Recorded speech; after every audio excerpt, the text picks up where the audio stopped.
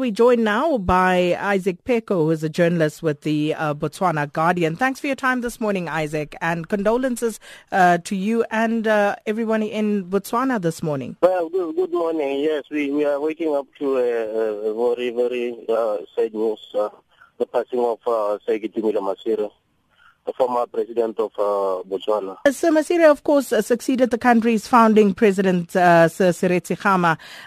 How would you describe his legacy? Well, I think his legacy, it has been, he has been a very, very good leader to Botswana.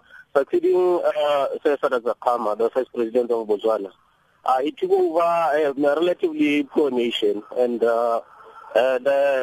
there were resources, so obviously, the country is famous for its diamonds, and that's when the mines were starting to mushroom, and the country started growing economically. And he